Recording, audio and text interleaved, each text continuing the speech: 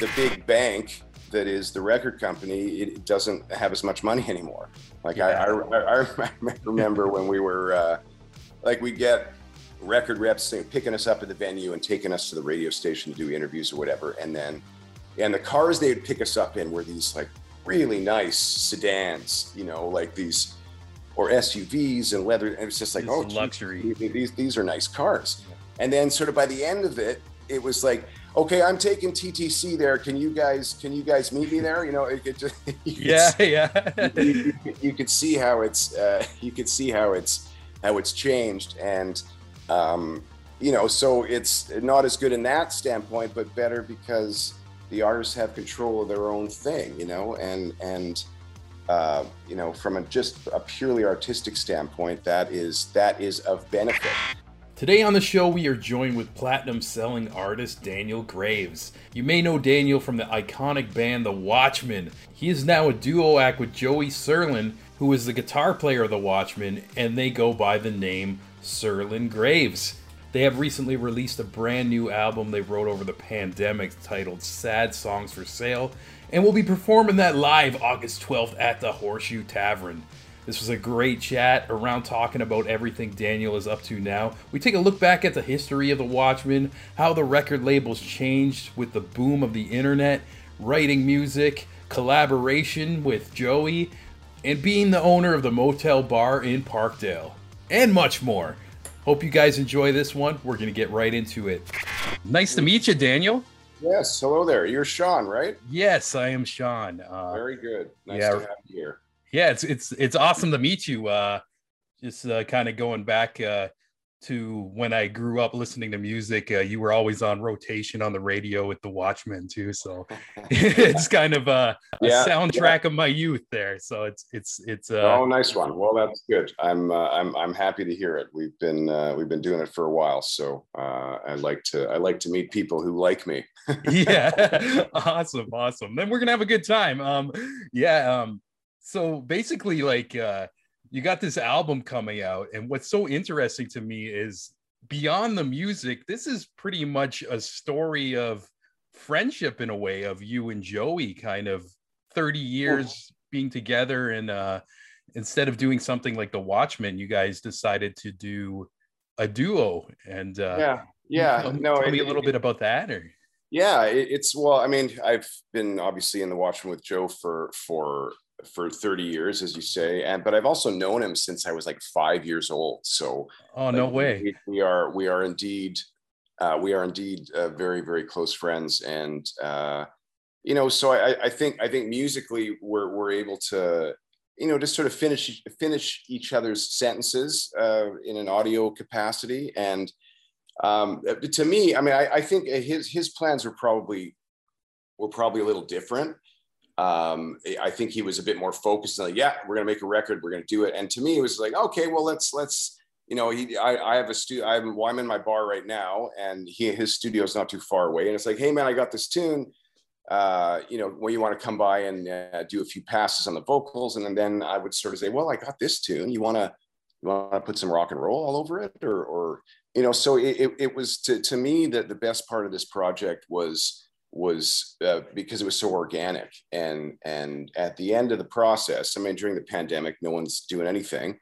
I guess it was like 6 or 7 months. At the end of it, it's like, geez, man, it looks like we got a record here, you know, like, and he probably already knew it, and I was like, oh, okay, well, I was just doing it because I like to sing his tunes, because I like his tunes, and all that. And it just sort of ended up at the end of the day, it was like, okay, well, we have something really special here. I'm really proud of a lot of the music, or all of the music really, and how it does sort of seem to tell a story of kind of where we're at now, I guess. I mean, a lot of my songs are sort of older. His, I think, are a little newer, but they just sort of speak to kind of where we are now. And it was just a really kind of beautiful thing at the end of the process, saying, okay, I think we have a record here, and we do, and it does all the things that all of our records have done, and I'm really proud of it. So that's where that goes. Yeah, that sounds very special and organic, especially like you mentioned, it kind of tells a tale of like the times we're in right now too. And Right. especially for you two, like just as pals, just to have that escape, whether you planned on making it an album or not, or just doing it to Yeah. do it. Yeah, it sounds Yeah. very natural, like the music that's coming out of you guys and Yeah, everything. the thing that's great about this sort of period of time and what we're doing, or one of the great things for me, is that we're doing it kind of, we're accomplished in the music biz. We have gold and platinum records. We've done things sort of from a commercial sort of standpoint, and not to say I wouldn't want to sell a whole bunch of these records, Yeah. but the intention, we don't need it to sort of feed our families like we Yeah. did in the mid 90s, when it was the only thing I'm doing. We're all doing other things, but we're all still super creative. And so I think that's kind of the best part of it, is that it just, we used to rehearse in Joey's basement, like when I was 16 or 17 or whatever, and his parents would flick the light off and on if we got too loud, and they were always flicking the light off. But that was it. So this process, like, so many years later, so many decades later, it feels like that again, because when you're 18, 17, you don't not thinking, oh, this is what I'm going to do for like 30 years. You just sort of think, let's make some music, let's bang some things out. And now that it feels like it's returned to that again, because we have no expectations or no need for this to get to the top of the charts. But in my opinion, it's worthy of a lot of people's ears. Yeah, definitely. And that just like whole process just sounds like beautiful and therapeutic as well. Just not thinking, okay, what's going to be the radio hit or whatever, just Right. kind of just doing it. And there's actually like a certain type of rawness, like now that you're explaining how you guys put this together, like it bleeds through the music. And I think that's what's special about the album. That's really cool to hear. Yeah. Awesome. Yeah. Also, it's interesting too that you guys been playing for so long together, and you've seen just the waves of how the industry shifted. Like you guys kind of had your big break right before, I don't know, I always call it like the internet era, like right after like 2000s and everything. And I kind of want to know a little bit about like those old times, like I know like the scene now of like what people are trying to do to get their stuff out, like whether it's like through PR or different like social media, Spotify, stuff like that. But back in the day, it's like, were you knocking on like record labels like doors, or like sending in mail? Yeah, I guess. I mean, the thing that's so interesting about hindsight and retrospect is that I think about the 90s now. And a lot of people do, and why there's such a resurgence of those sort of 90s Canadian bands and probably all over the world bands, because it was like we were rich in that, not rich, but the industry was just like rife with so much great stuff, and there was one way to get it, and I was going to HMV or whatever and doing all that stuff, and we didn't really know how good we had it at that point, because now, I mean, I'm grateful that I'm not trying to eke out a living in the music business now, because it just seems impossible. I mean, you make so much more per record, but you don't have the sort of vehicle to get yourself out anymore. You sell way less records, and it's something that you don't really realize until you sort of look back at it. I remember one story. This was In the Trees, our second record, and we were playing in Madison, Wisconsin, and I think our drummer, the Watchman's drummer, Sam, my cousin, said, "Oh, well, this is where Smart Studios is, like Butch Vig, and where Nirvana recorded." And so we're thinking, oh, maybe we can like just knock on the door, and like I'm saying that because of your knock on the door reference, but maybe we can knock on the door and see, like, maybe we could just sort of get his engineer, like the guy who engineered it. Like, we can't get Butch Vig, obviously, but maybe we can get the guy who who kind of, you know, push the knobs for those records. And that's sort of exactly what happened. He answered the door, a guy named Doug Olson, and he ended up doing our next 2 records. And it was just sort of that, like, we were just sort of kids in a van, you know, hoping the transmission didn't bust on the way to the studio, and said, hey, like, this is who we are. This is our cassette demo. You know, maybe we can kind of figure something out. And it kind of worked that way. And the whole thing at the time was like, oh, we got to get a record deal. We got to get a, you know, that was the whole thing. The whole like, there's so much more independent. There's such more of an independent component now to music, and I think that's awesome, because the excuse me, the control is is more in the artist's hands now. But that being said, you know, the big bank that is the record company, it doesn't have as much money anymore. Like, I remember when we were like, we'd get record reps picking us up at the venue and taking us to the radio station to do interviews or whatever. And the cars they would pick us up in were these like really nice sedans, you know, like these, or SUVs and leather. And it was just like, oh, luxury. These are nice cars. Yeah. And then sort of by the end of it, it was like, okay, I'm taking TTC there. Can you guys meet me there? You know, it could just, you could see how it's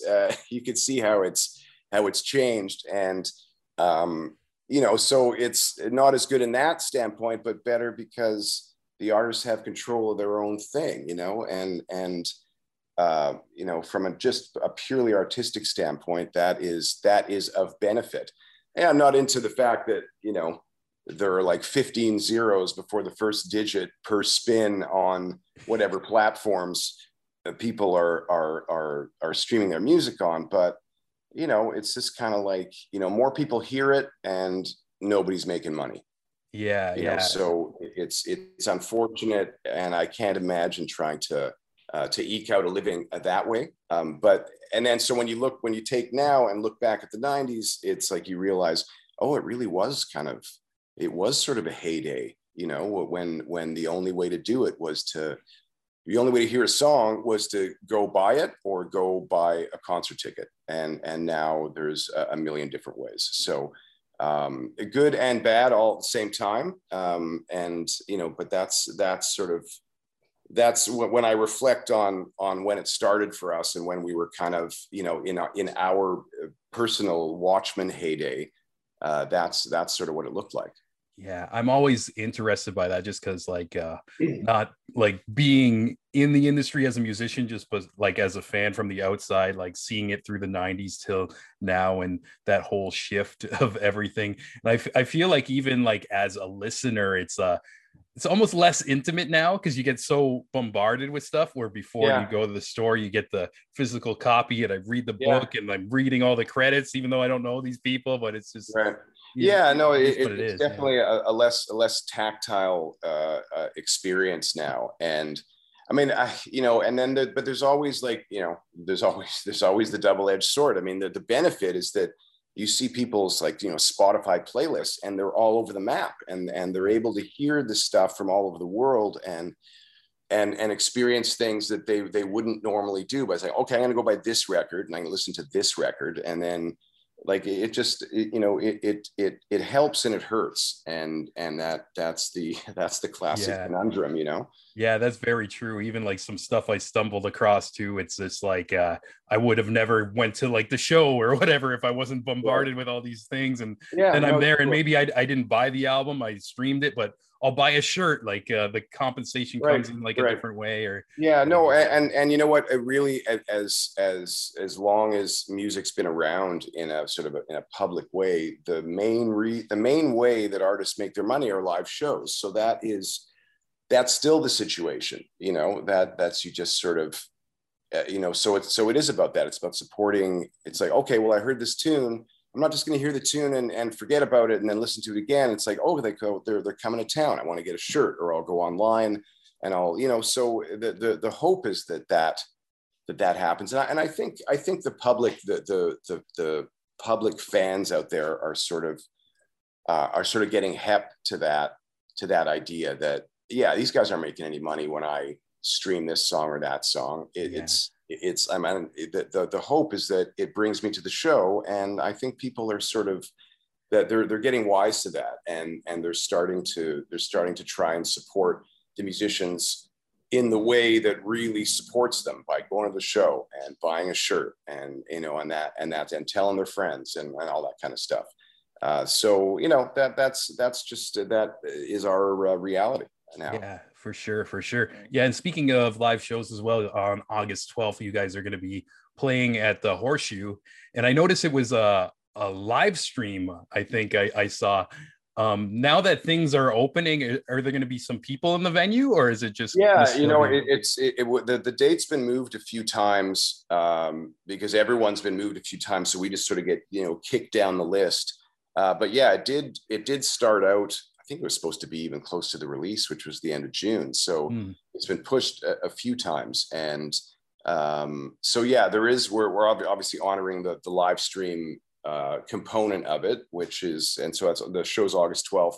But there will be people in there now. I think the Horseshoe's capacities sits around 4.5. I think they're looking at about 25% capacity. But that being said, so about 100 people. But that being said, by the time the show date rolls around, we might be in another color-coded, numbered situation. Yeah, and maybe it'll be more. There are lots of rules and regulations. You got to be sitting down. You got to all that kind of stuff. But it is great that originally when we started there would be like nobody in there, but now 100 people. I mean, we've played to less over the years. So, so 100 people, 100 fans who are into it and have paid their hard-earned money to come see us. That I think it's going to be a pretty good night. Yeah, that's awesome. And I'm going to try to make it out. I'm just hurting to go see live music. It's been too long, a year and a half. I know. Even just crazy. Walking down the street, I'm still not used to like seeing people sitting down in restaurants and like local bars and like. Yeah, well, I own a bar. That's where I am now. That's amazing.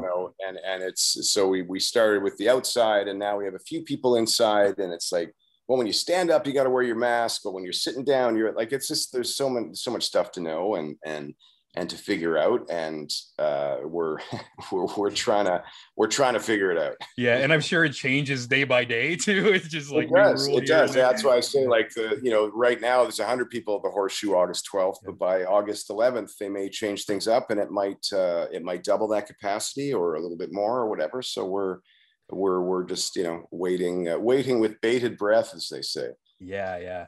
Especially I can imagine too, like your history as a band, you probably got like a lot of I don't know, sentimental moments with the Horseshoe being a Toronto band. I can imagine that's kind of like one of the staples of or well-known places. I remember. Well, I mean, I don't remember particularly or what year it was the first time we played there, but recognizing, like, I remember the story I always thought about is that like the Police played at the Horseshoe to 7 people, and then like 18 months later we're playing Maple Leaf Gardens or whatever, and it was just this sort of like, wow, this place is really a legendary spot. And we were super, I mean, we've done it a bunch of times now, and I've done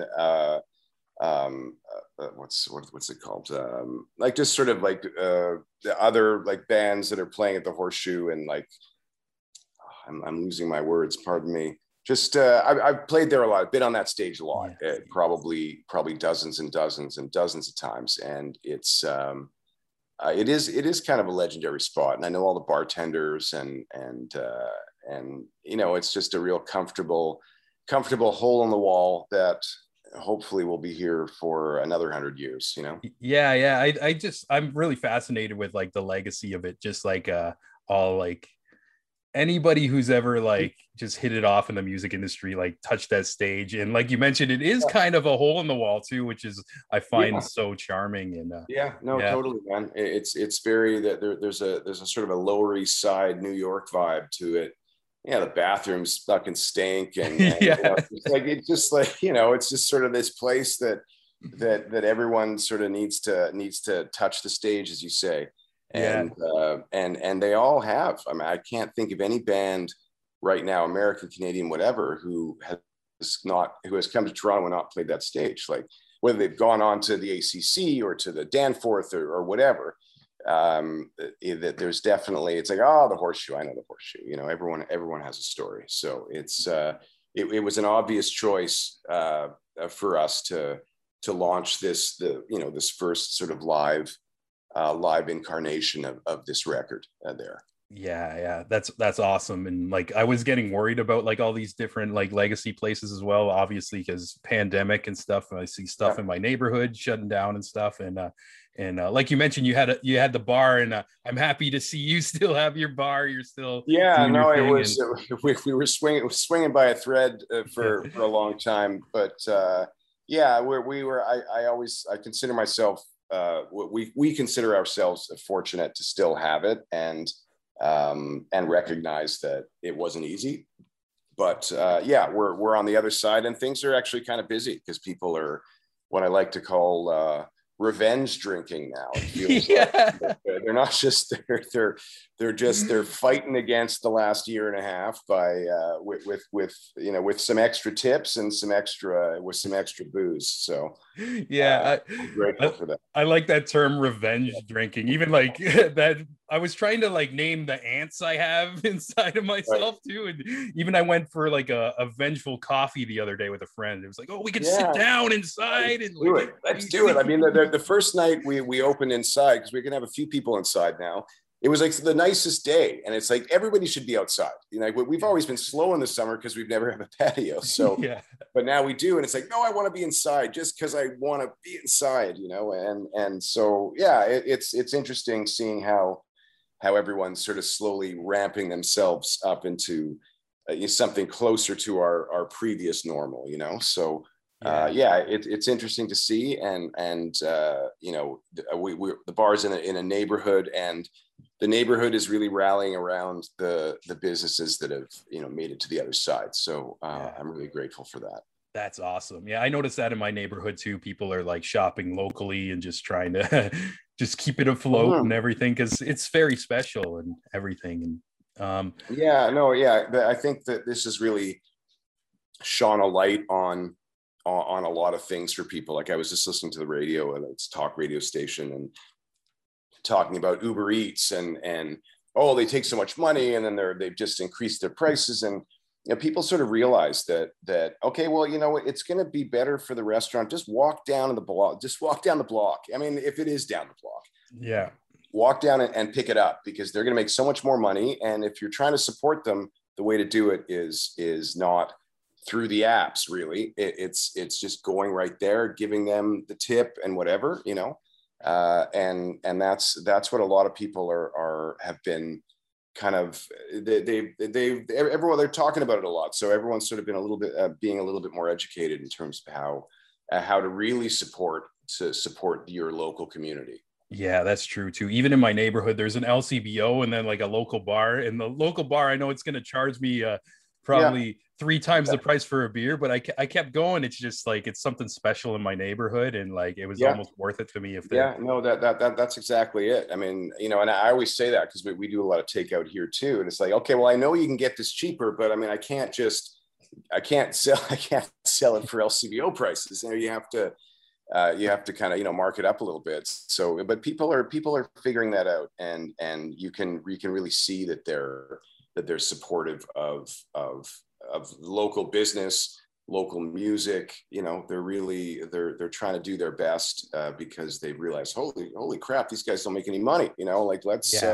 Let's try and help them get to the other side of this thing. Yeah, it's like I feel like one thing I always try to like, I guess, preach on the show, it's like whether I have a musician like yourself or like a filmmaker or anybody, it's just like if you can, buy it. Get the iTunes, get the VOD of the film, and because like people don't know, like each little purchase, it does go a long way, and it all adds up. And it also, like, if you enjoy what the artist is making, it's just gonna inspire them to kind of create more and have the means to do it too, because it's not cheap to make an album, it's not cheap to make a movie. It's right.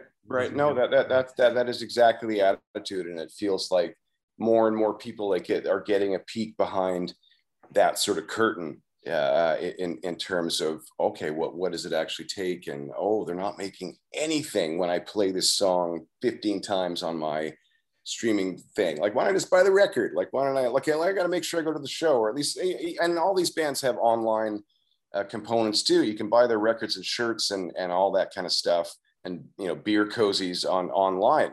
So you can definitely do your part, and it just feels like more people know how to do that now, and know that it makes a difference, and that, okay, I'm going to walk to the restaurant and get my cheeseburger as opposed to Uber eating and paying so much more or whatever, and I'm going to go to the show and I'm going to buy the record. And so it does feel like there is more there's more awareness from fans out there, and that's it's a slow pendulum swing, but I feel that it is swinging in the right direction.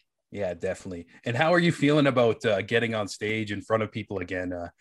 Is that something you've been missing, like, over the past while? I'm terrified. Yeah. Obviously, I don't know how I'm going to remember all these words. Yeah, you know what? I am looking forward to it. We've been doing some rehearsing with the group that we're playing with, and it is going to be neat. And I guess that the thing that's good about it is that it's new. Like the Watchmen can go on and do, and we've been together for so long. We finish each other's sentences, and we kind of know how to put on a Watchmen show, kind of at the best of times and at the worst of times, and it's easier, I guess. This is interesting because I have to think a bit more, and it's like, oh, this is kind of like, this is a new group of guys, and this is a new group of songs, and it changes the dynamic, but kind of in a good way, because it sort of keeps me on my toes. I mean, everyone likes to be lazy and jump into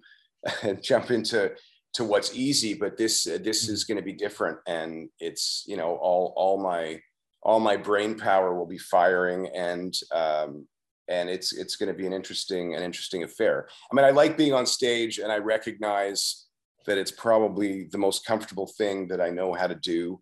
I close my eyes and I sing some songs that I like. It's really, it's kind of a magical experience, and I always, even for a few minutes per any show that I'm on stage, I get those sort of moments, and I guess it's the thing that sort of keeps me coming back to it.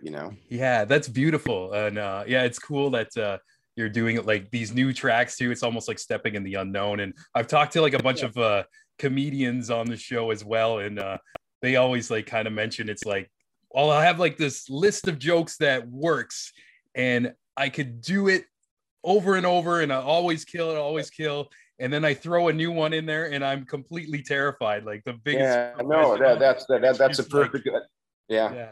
That's a perfect analogy, because as a performer, you want it to, sometimes you just want to punch the clock, and you want, oh, it can be easy if I just sort of do this and whatever. But like the real juice happens when you step out on a limb and say, okay, I'm going to play this one that I've never played before, or I'm going to, or play this new one, even though no one wants to hear a new one. They want to play the hits, like everyone, like no one wants to do that. But for the artist, it's a really big deal. When we have written songs historically as the Watchmen, I recall that the new one that we wrote was always our favorite, because it's like, oh, this is new, let's play this new one. It's like, well, it's not as good as the other one, but yeah, let's play it because it's our favorite. And then I was write another one, and then that one becomes your favorite. But there is something to be said about just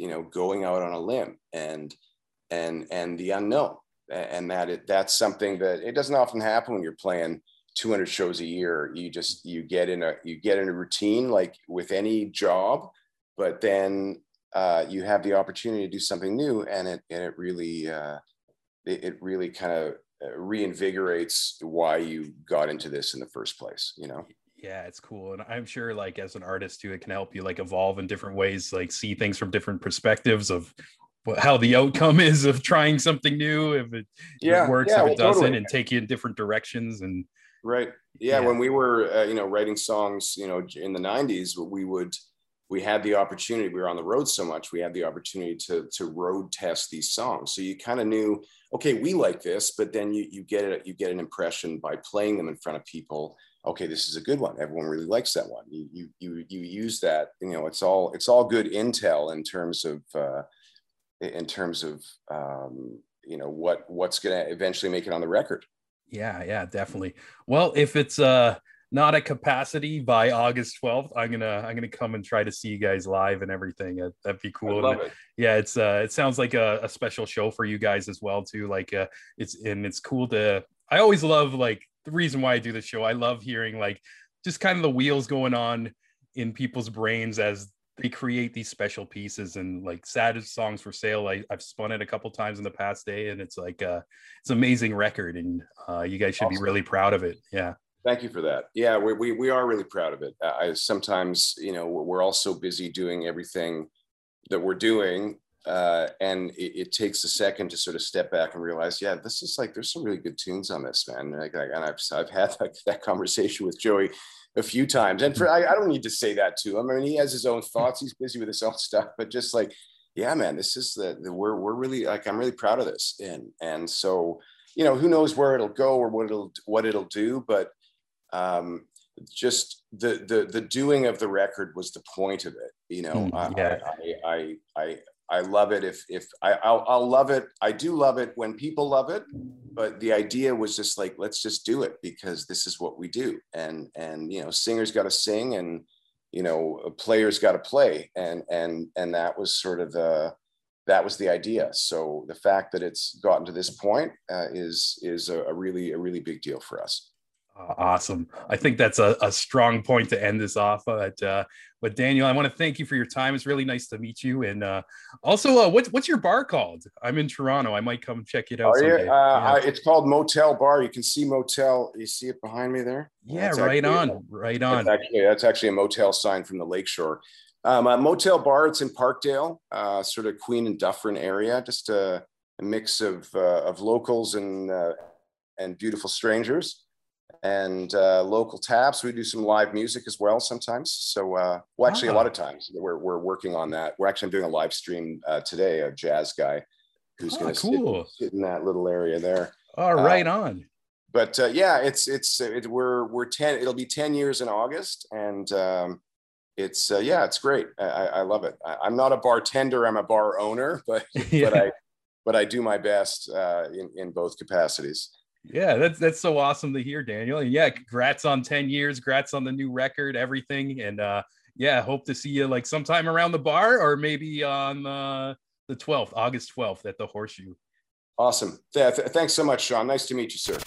Hope you guys enjoyed that episode with Daniel Graves. Like I mentioned, his project Serling Graves, Sad Songs for Sale, is out now. You should check it out. And on August 12th, if you're in the Toronto area, he's playing at the Horseshoe Tavern. And also, if you're not in the Toronto area, you can stream it. So follow him on social media, or us, and we'll be sure to share that link that day. But before we go, we gotta give a special thanks to all you legends on the Patreon. And first, the biggest thanks to our co-producer Jeremy Hopkin of Hopkin Design, Ola Mazuka of Sonic Fold, Ryan Watkins of Ryan Radio, Amanda McKnight of Top 10 Nerd, my boy Pat Maloney, my brother Ryan Campbell, Danielson, Drew Stewart, Devin Staple, Mike Ulio, David Kearney, and Francis Copper, aka my mom.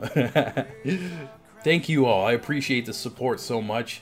And if any of you want a special shout out and want to hear these episodes a bit early and an extra bonus content, check out patreon.com/The Creative Imbalance, and I also send you a free shirt. Doesn't matter what tier, the $3 tier, the 20 tier, everybody gets a shirt, all right? So I'll talk to you soon. Cheers. Can't make it alone.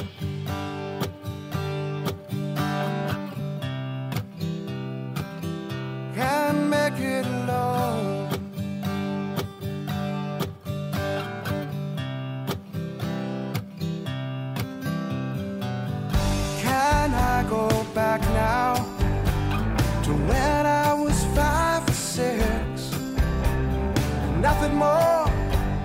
and running wild with a worn out bag of tricks. The courage stole my innocence, bravery robbed me blind. If I knew then what I know now, would have hidden in the sands of time. So I'm calling out to the one I love to rescue me. Now I'm seasick and I just wanna go. The waves are crashing over me like 1,000-year-old stone.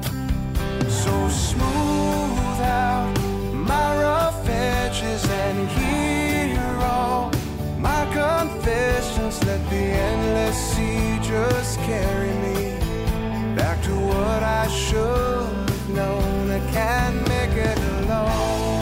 Nah, nah, nah, nah, nah, nah, nah. Can't make it alone.